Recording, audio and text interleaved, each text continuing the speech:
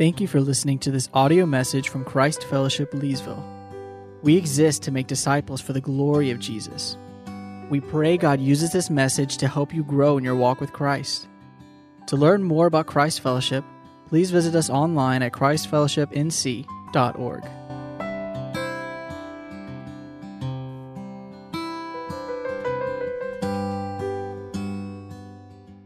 If you'd like to grab your copy of God's Word, and I hope you have one, and turn back with me and meet me in Paul's letter to the church in Philippi. We're going to fly a bit over Philippians chapter 1, and then we'll be spending most of our time in Philippians chapter 2. As you find your way there, let me thank you again, and thank Jonathan especially for your hospitality in having me. I hope you can understand my English accent, be relieved it's not a Scottish accent, and be relieved in particular it's not a Hoik accent. Even Scottish people don't understand Hoik people. They call it Tiri talk. And they say Hoik's the only place in the world where you spell Egypt I, J, Y, Pi, Tai. Because all of the vowels are wrong. Before we come to the sacred word of God, let me pray for us briefly. Father, our prayer is from Psalm 16, verse 11, that you would make known to us this morning through your word the path of life. Teach this church, teach me, I pray, as we look at the book of Philippians, the path of gospel life and gospel living. For we pray it in Jesus' precious and mighty name. Amen. Amen. Well, I'm assuming it's common here. It's certainly common in my Christian circles back home to hear lots of conversations about just how dark the culture is becoming. Social decline and breakdown, family breakdown, drugs and alcohol, redefinition of marriage and even of gender. It is common for us to talk together, isn't it, about how crooked and perverted things seem to be in our world. Now, it's not wrong for us as Christians to voice our concern about the apparently deepening darkness that is out there. It's very good for us as a church, I think, to be aware of what's going on in our culture and to be cautious of how it might influence us within the church. But God's intention for his people, the church, isn't simply for us to talk about the twistedness of our times. It's not just for us to comment on the crookedness of our culture. Nor is it God's plan for us to shy away and be scared and separate from the dark that is out there, hiding ourselves from it. God's divine plan for his precious church in this world, yes, this crooked world, is the same plan a small child has for a lamp in a dark room that seems daunting. It is for us to shine. We are not merely meant to be commentators, critics of our culture.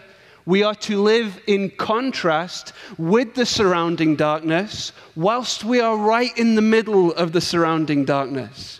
God's plan for us, as we'll see in Philippians 2 this morning, is for us to shine like stars.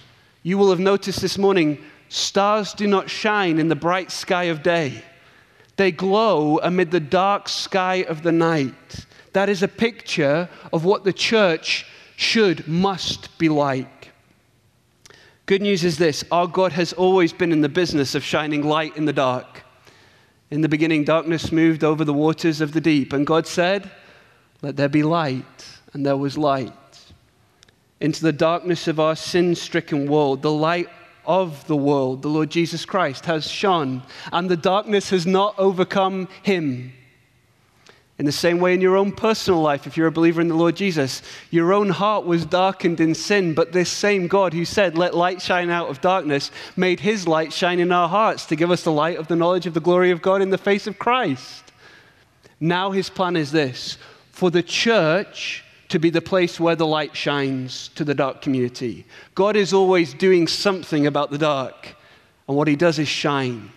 And his plan now is for the church to shine, a group of formerly crooked sinners living in our own darkness and perversion, now citizens of heaven, people who belong to the Lord Jesus, who live new lives under the lordships of Jesus, shiny lives that contrast with your town or your times.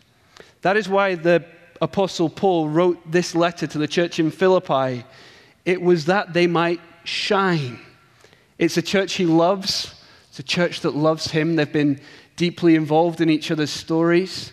It's an example of what the Pillar Network is about. Instead of church-to-church partnership, it's church-to-apostle. But we don't have apostles anymore, so we do church-to-church always. It's a relationship that's struck between these two. And so Paul knows that this church, like your church, like my church, is a church in the dark. Philippi was a dark place, not that different to modern-day Scotland or North Carolina. And Paul makes very plain what he wants for this precious church, even in this prevailing darkness. Look with me again at 1 verse 27. It says only, so that's saying there's just one thing for you to focus on here. One thing I want you to know, Christ Fellowship Leesville, or First Baptist Philippi as we like to call it, as citizens of heaven, live your life worthy of the gospel of Christ. That is, Paul wants them to be living like citizens of heaven, even while they're citizens of Philippi. They are to live in a manner worthy of the gospel, worthy of the news of Jesus that has saved them, worthy of what Christ has done by being shiny, Christ-like citizens of heaven, that which Christ has made them.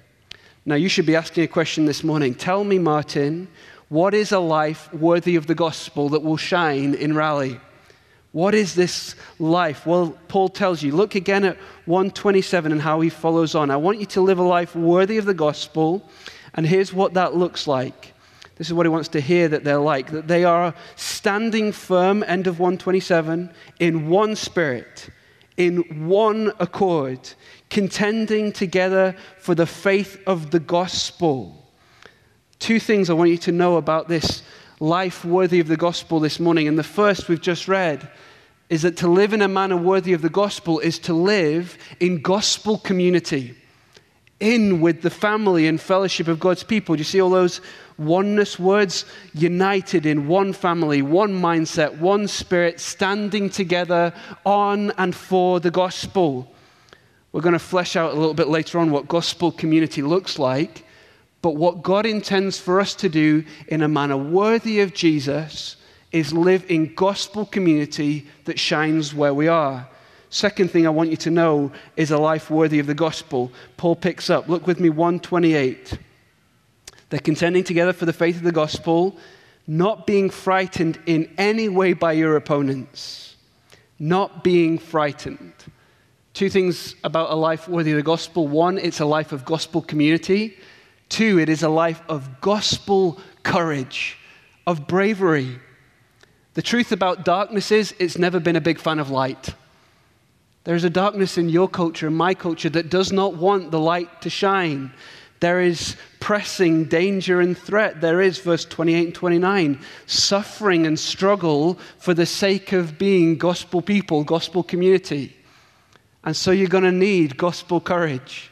If your culture is where it is and is going where my culture is, you will need gospel courage as a gospel community. Those two things, of course, are hand in hand. Now, Paul says, as I'm sure is true of you, that you've already begun to live in that life worthy of the gospel. I'm sure you are a church of gospel community and of real gospel courage. He says that they're the kind of people, 1 verse 7, who have pillar networked, have partnered with him in the ministry of the gospel. And now he says, as you have done already in my absence, 1:27, do so more in my presence, do so more now in my absence. I want you to continue to be a community that stands together on Jesus and serves together like Jesus. Continue on in the gospel. I want to know if I visit you or if I don't, if I come back to North Carolina for the rest of my life or if I never do, that you are standing firm and standing together. Gospel community and gospel courage. I want to hear that you're shining. Now, Paul, in this letter, gives himself as an example, not because he's arrogant, but because he's a man of gospel community and gospel courage. That's what he's praying for himself. 1 verse 20 that Jonathan read for us. I want to be the kind of person that has courage, not ashamed, contending for Christ in life and in death. Now he says to them, be these kind of brothers and sisters. Paul's quite a good example, isn't he, of gospel courage. 1 verses 12 and 13 and 14. Gospel courage that says, I'm in the darkness of a prison cell, so let me shine. Let me tell the gospel to all my fellow inmates, even my imprisoners. The gospel shines there. Oh, there is lots in this letter about gospel courage. Paul reminds us in this letter, being a bright, shining gospel community is hard. It is costly. There is opposition. But goodness me, it is worth it. It is worth it because as we are that shiny community, light makes it to new people and they get saved. It is worth it because one day we'll be with Christ in heaven. It is worth it because one day Christ will return and we'll be raised with him to receive a reward for faithfulness in this present moment. Above all, Paul says, it is worth it because as you live as a gospel community in gospel courage, do you know what you get? You get to know Christ. That famous section in chapter 3, the surpassing worth of knowing Christ, my Lord. I would do everything that requires every little bit of gospel courage I could ever muster to gain Christ Jesus. Oh, there's probably about 5 sermons in this book about gospel courage, but you've not flown me all this way on bothering listening to my silly accent this morning to hear about gospel courage. I want to focus with you, dear brothers and sisters, this morning, not on the gospel courage to shine, but on being together a gospel community that shines.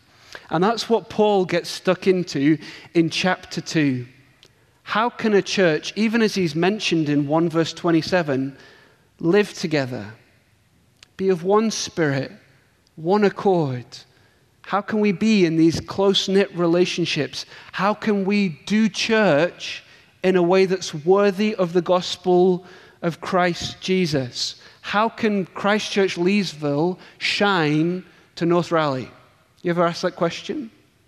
Well, here it is. Here's Paul fleshing out what it is to be a gospel community worthy of the gospel. Look with me at chapter 2, verses 1 to 4. Here is his exhortation to be a gospel community. 2:1. If then there is any encouragement in Christ, if any consolation of love, if any fellowship with the Spirit, if any affliction and mercy, the answer to those questions is yes, there is loads.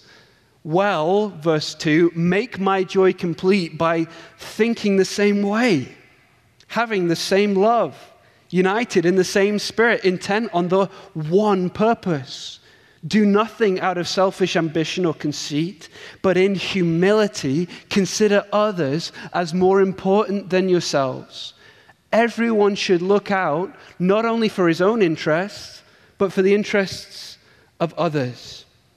That is the best encouragement of how to be a shiny church you could ever read. Here is the exhortation to be gospel community, and 2 things stick out, don't they?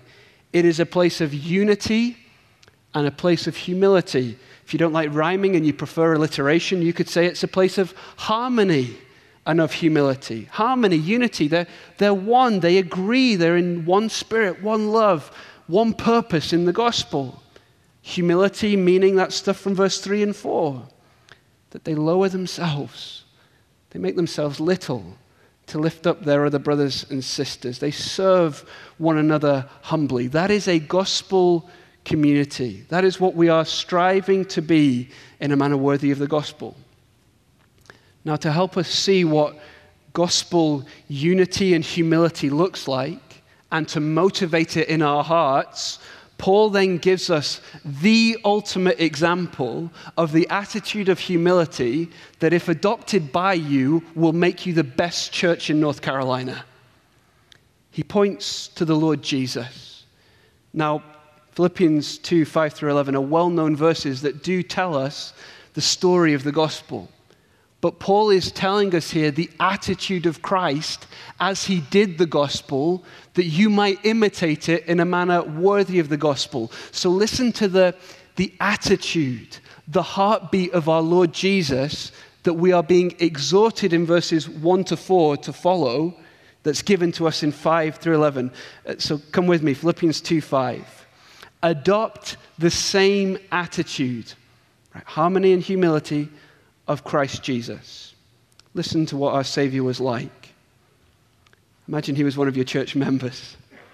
Existing in the form of God, he did not consider equality with God something to be exploited. Instead, he emptied himself by assuming the form of a servant, taking on the likeness of humanity. And when he had come as a man, he humbled, there's that word, himself, by becoming obedient to the point of death, even to death on a cross. For this very reason, God highly exalted him and gave him the name that is above every name, so that at the name of Jesus, every knee will bow in heaven and on earth and under the earth, and every tongue will confess that Jesus Christ is Lord, to the glory of God the Father. Here is the ultimate example of the Christ-like humility you've just been exhorted to from verses 1 to 4. This is what Jesus did. It is what Jesus was like.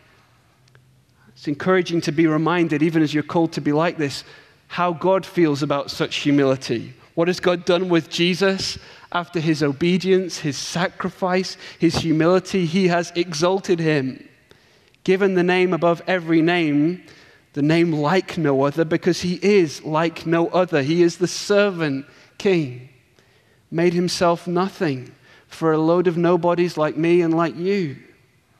Here is what is praiseworthy.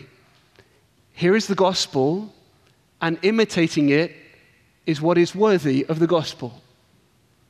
We begin then with this exhortation, verse 1 to 4. Then there's this example, verses 5 to 11. And then finally, after 15 minutes, we get to the verses you've been promised. 2 verse 12, but look, it begins with a therefore.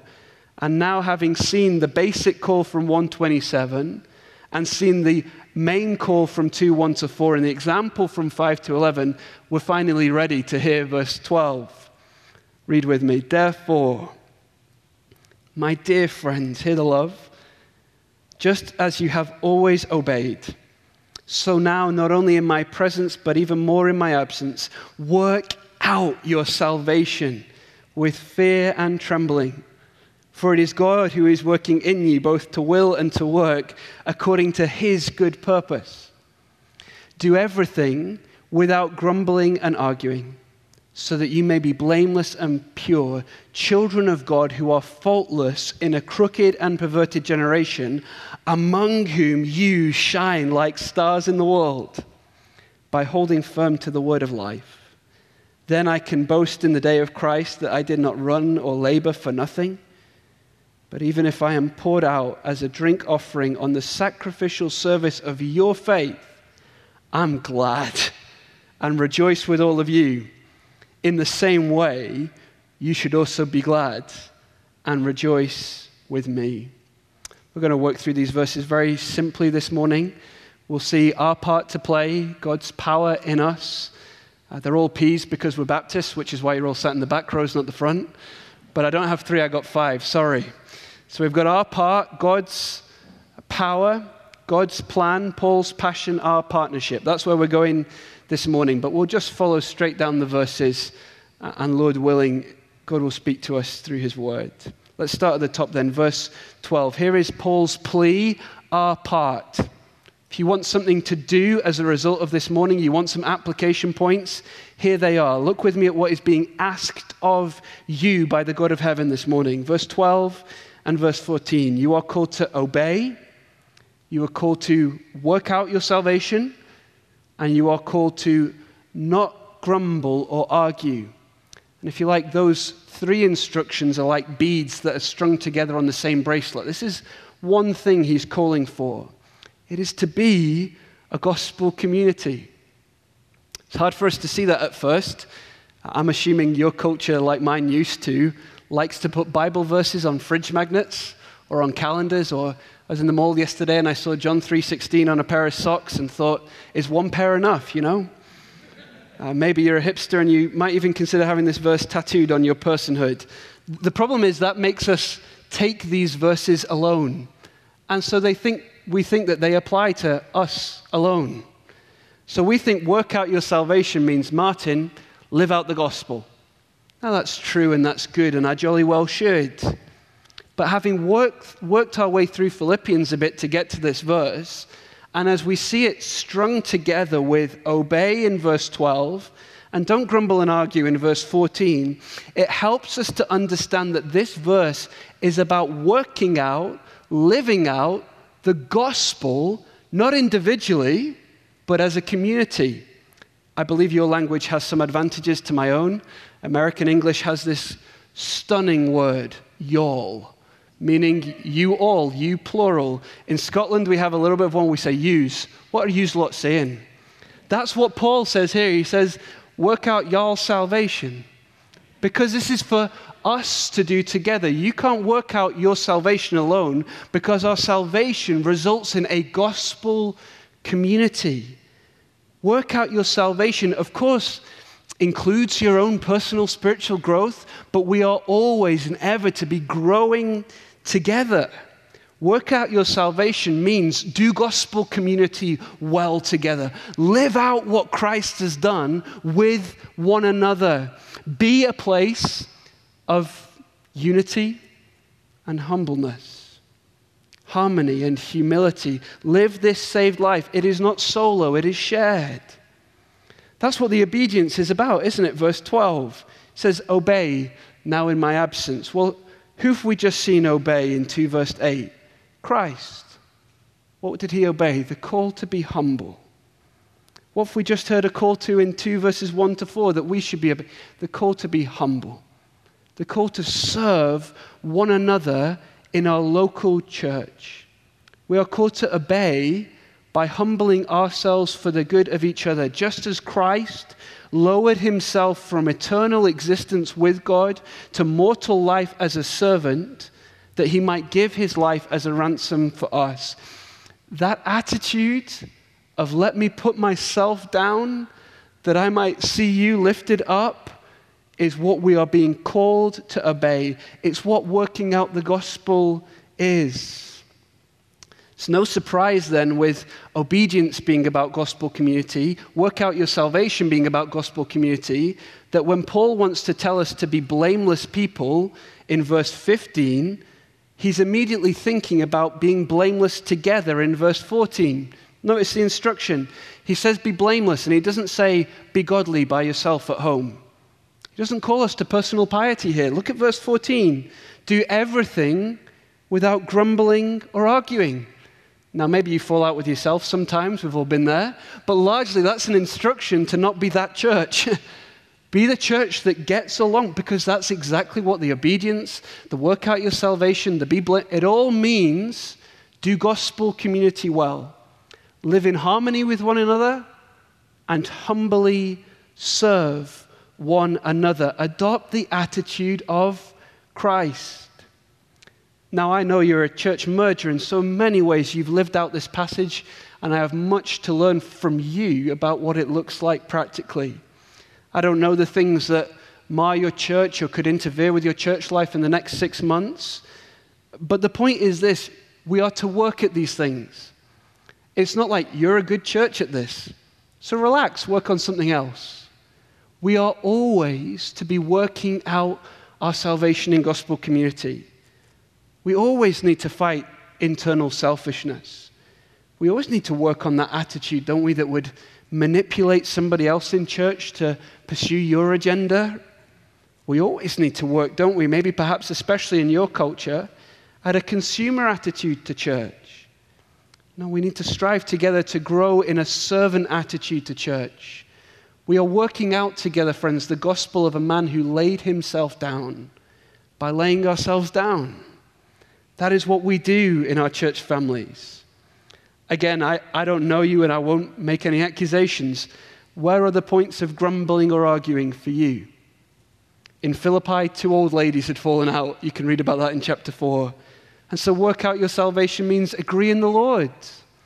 Friends, this means always, not that everybody in our church sees eye to eye on everything, but it means that we work hard to always get back on the same page together, the gospel page. We work at doing that. It takes effort. It is hard. You may need to sweat a little bit to be a shiny church.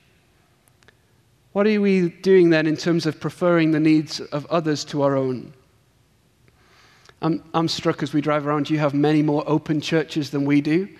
And so I'm assuming that lends itself to an attitude where you pick a church purely based on your personal preference, where you tune in online at a time that suits you best. Friends, church is about showing up on time to serve everybody else best. That's what it is. Church is not a program to stream or a service provided to suit you. It is people that are served by you. It's what church family is. It's not a place where we come and puff ourselves up. You can serve in a way which is actually just about showing off, can't you? I'm brilliant at this, so let me serve your church by showing off my gifting.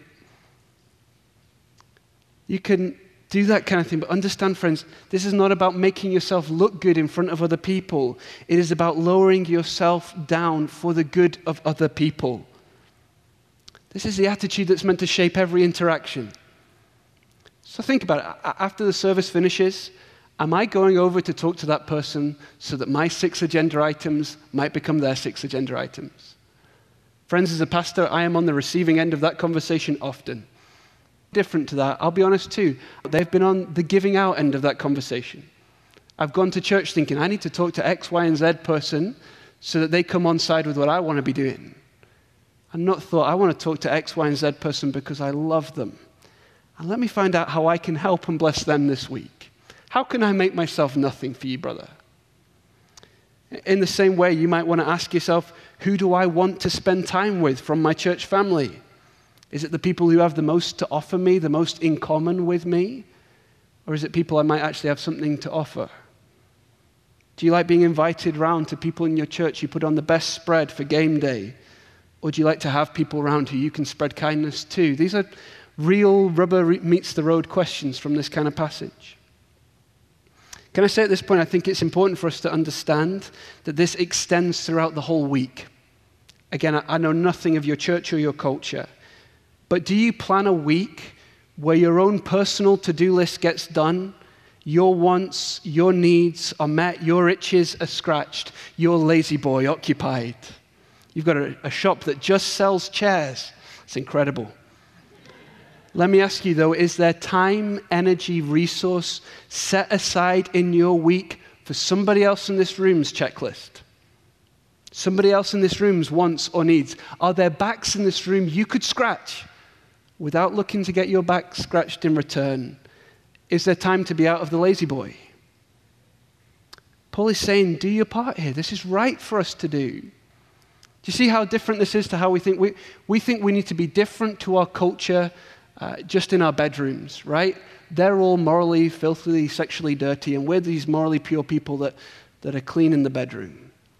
Paul is saying here, no, we need to be different from our culture in our living rooms, right? We need to be different in how we show hospitality, how we serve, how we use our hands and feet to love other people within the church family. That is where we're going to look different from a culture that is selfish and self-promoting and self-comforting and self-serving. That is where you're to shine. That is what your neighborhood will notice. Not just that you're those excellent, pure, moral Christians that don't do those big public bad things, but that you live radically differently to the prevailing culture that is dark. Paul is saying, do your part, and you'll be familiar with those words from the end of verse 12. Do it with fear and trembling. That is, as we walk this path, we do that with reverence, knowing how this path was laid down. This is the call to be like the Lord Jesus, who laid himself down. We do not approach serving each other in the church carelessly, occasionally. No, we work at it with fear and trembling. We are talking about being worthy here of the gospel of God. Anything less would be unworthy of the gospel of God. Friends, let me say what you know and what you've sung to me this morning, that what Christ did was an awesome thing. To be called to imitate it is an awesome privilege. The Lord Jesus heard in heaven the call to obey, the call to not argue and grumble. And you remember what Jesus has done? He's been obedient to the point of death. That means when the call from heaven said, go to earth and become a man that you might die a brutal death in the place of sinners, Jesus didn't grumble. He didn't say, wait a minute, I'm the Son of God around here. That is beneath me. It was beneath him. It was beneath him. But he didn't argue. He didn't say, Father, you go. I have, verse 6, equality with you. Here's a better idea. Let's send the Spirit. No. Our Lord Jesus obeyed. He obeyed. There in the garden of tears, my heavy load he chose to bear. Not mine, but yours be done. That is what God exalts. He did nothing out of selfish ambition. That is, he made himself nothing for a load of nobodies. He became, in a sense, some dead body for this room of somebodies. That is what God exalts to the highest place. That is what God says is worthy of the name above every name. To imitate that is to be worthy of the gospel and even the praise of God when with him we meet face to face. We're to be worthy of the gospel in Christ-like humility and service. I don't know about you, but that seems like an incredibly big ask. I am a snarly, sarcastic Scottish Englishman. You are, of course, nice, friendly, warm, loving Americans. But even for you, dear people, you probably know how selfish you can be, and you probably know how hard the brothers and sisters in this room can really be to love and serve. And you maybe have other stuff you want to do with your week. That is why we need to hear not just Paul's call to do our part, but Paul's reminder of God's power, that the strength for selfless service is not found in any of us. Praise God. Whilst you do have your part to play and you should give everything to doing it, there is a power at work in us for this work. Whilst we are called to work out our salvation, there is one who works in us the power of our salvation. Look with me at verse 13. You know this verse well, I hope. For it is God who is working in you, both to will and to work according to his good purpose. Paul is saying, crack on with living out the gospel together. And have every confidence as you crack on, because all the while God will be at work in you to do it. God will do it. Us working out our salvation together is God working in us to his good pleasure. Now you're meant to say, wait a minute, Martin. What you were saying is illogical. Are you telling me I need to adopt the attitude of Christ? Or are you telling me God will work in me the will of Christ? Are you telling me I need to go over and serve that person this morning? Or are you telling me God will work in me to meet their needs through me this morning? The answer is yes. It's yes. Which is it? Yes. It is both. You do your part. God is doing his part. It is both at the same time. God does his work in us, which empowers our work that we are striving to do for him. So at the end of the day, we work really hard, and then we turn around and say, isn't it amazing what God did? That's just how it works in the Christian life. God doesn't simply then ask the impossible of your church. He works the impossible in your church. So as you look at a church that's serving its socks off, that's humble as pie towards one another, what are you seeing? The work of the divine. You are seeing the light of the gospel shine in these people as they serve one another. We labor in his power. Paul says that kind of thing, doesn't he? I labor with all his strength that he works in me. What's happening, Paul? Are you working or is God? Yes, of course. Maybe you sing the song, yet not I, but through Christ in me. It is both and. The point is, as we try and be this kind of church family together, we don't just cross our fingers and say, man, let's hope we can all get along. Let's hope we all find it in ourselves that we'll love and serve one another. No, we say God will do his work in his people as we try real hard. That's how it works. That's what Paul says back in 1 chapter 6. I know that the God who did all this work in you to begin with is the God who will see it through to completion on the day of Christ Jesus. When it comes to working out your salvation, then, it is God's call to you, but at the same time, it's God's work in you. We don't say, as some people say, let go and let God. We say, let's get on with it, and God will get it done. We're making our way towards the finish. Don't worry, friends. We've seen our part to play. We've seen God's power at work in us. And now we see that God has a purpose for us in this work. He works in us as we work out our salvation. Verse 13, according to his good purpose. So that as we are a vibrant gospel community, verse 15, so that we may be blameless and pure, children of God who are faultless in a crooked and perverted generation, among whom you shine like stars in the world by holding firm to the word of life. It's a great thought, isn't it? One day that we'll get together around the family table of God. The Father will be there at the top of the table, and the eternal Son will be there, and we'll all be there as sons and daughters of the living God together. And let me tell you, on that day, it'll be very easy to love and serve one another because you'll be different and I'll be different. I'll be likable, and so it'll be a doddle to like me. Do you hear the call? Be like the children of God, the citizens of heaven, but now. Now while it's hard. Now while you're not in heaven. Now while it contrasts with the world. Because God wants to shine his gospel light through his gospel people. This is his plan for us. It's a strange kind of half quote of the Old Testament where the children of God, Israel, became the devious and crooked generation. Now he's saying, be the actual children of God who are different to the crooked generation around you, distinct. You guys know what goes on in the world. It's a place where power is abused, where wealth is hoarded, where promotion is what people pursue, where people are selfish and fighting and competitive and vying for position. Oh, imagine a church where everybody's like Christ who made himself nothing for the sake of everybody else. It's not hard to see how that would be a bright, shining community that lives out the gospel it preaches out. There's some debate about what verse 16 means, whether it means that the key for us shining is that we hold on to the word and so shine, or that as we shine, we're meant to hold out the word. I don't think it makes really much difference. I think it's probably the former, that we hold on to the gospel of a Jesus who lowered himself, that we work it out as we lower ourselves, so that as we hold out the gospel, it makes sense to the people we're preaching it to. I want to finish with this idea, though. There is a huge lesson for us here, friends, about the immense evangelistic spiritual power of a normal gospel community. Of a normal gospel community.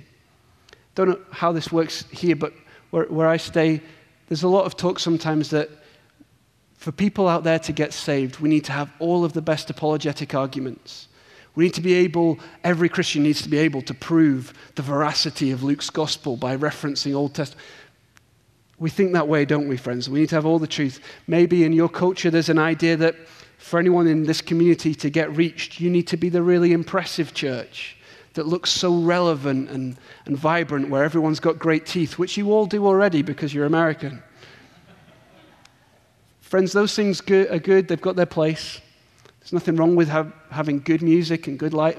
There's nothing wrong with having good arguments for the truth about the Bible. But the thing that will be compelling to people, wherever they are, in Hawick or in Raleigh or wherever in the world, is a community of people that teaches the good news about a Jesus who laid himself down and shows the good news of that Jesus as they lay each other down. That's what's attractive to people. That is what actually preaches the gospel in power to people. So here's an evangelism strategy for reaching North Carolina. Just tell people to come and see you. Come meet us. Come see what we're like together. Isn't it bright when you come into a community of God's people when you've been out there? Goodness me, to be in a place where we love each other and serve each other and look after each other. That is a bright, shining thing, friends. Don't lose confidence in the power of being an ordinary gospel community. But here is what we need to do. We need to make sure they see it. It is no use us all loving each other perfectly within these four walls with the door shut. You may as well be Amish or in a monastery. They have great gospel communities in those places, don't they, friends? They love each other perfectly, but no one's allowed in to see it. We need to make sure we're doing Matthew 5, putting the lamp on a lampstand, being the city on a hill, not in the valley. So here's what you need to do. Invite your non-Christian friends and family to come and see your Christian friends and family. We're trying to use the language in our church of cross-pollination. You've got these two circles in your life, two arenas that you spend time in, and often they're very separate. Maybe you're busy with church stuff, so you never see non-Christian people, or maybe you love hanging out with your Christian brothers and sisters, and it's so encouraging, and you watch a game together, and you do the same kind of thing with your non-Christian friends, but it's always separate. Friends, they need to see it. They need to see the light shining in our loving community together. So you don't need to wait for a special service at Christmas to invite your friends and neighbors. Every Sunday, if you're loving each other in this church, the lights are on. The gospel is glowing in your Christ-like faces. It's working. Have confidence. And at the same time as we say to our community, come and see us, we make sure we're going and showing them. We put ourselves, our community, in front of people. Do you think your neighbors don't notice how often church folk are coming in and out of your house? They're watching, friends. They're not blind. Do you think your community doesn't notice when an older lady from your church is in hospital and she has all these people that visit her that aren't her biological family? Of course they notice. That's the gospel in front of their eyes. So how's about the next time you're watching a game or having a meal with a couple of people from church? Just invite a couple of other people that aren't from church. Just cross the circles.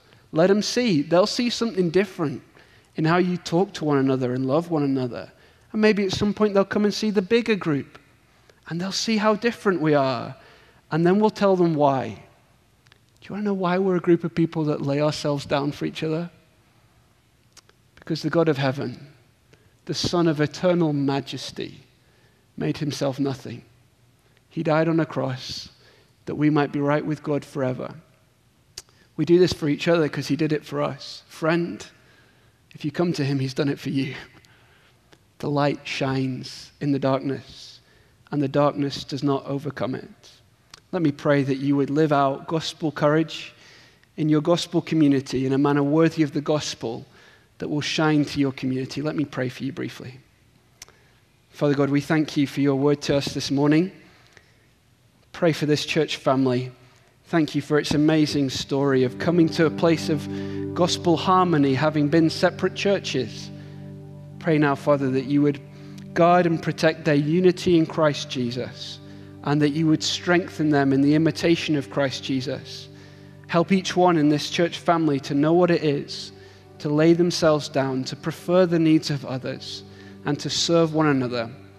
And Father, would that life of Christ be so evident in this family that this wider community sees the glory of Christ in them and comes to bow the knee before him, before the day when every knee will bow.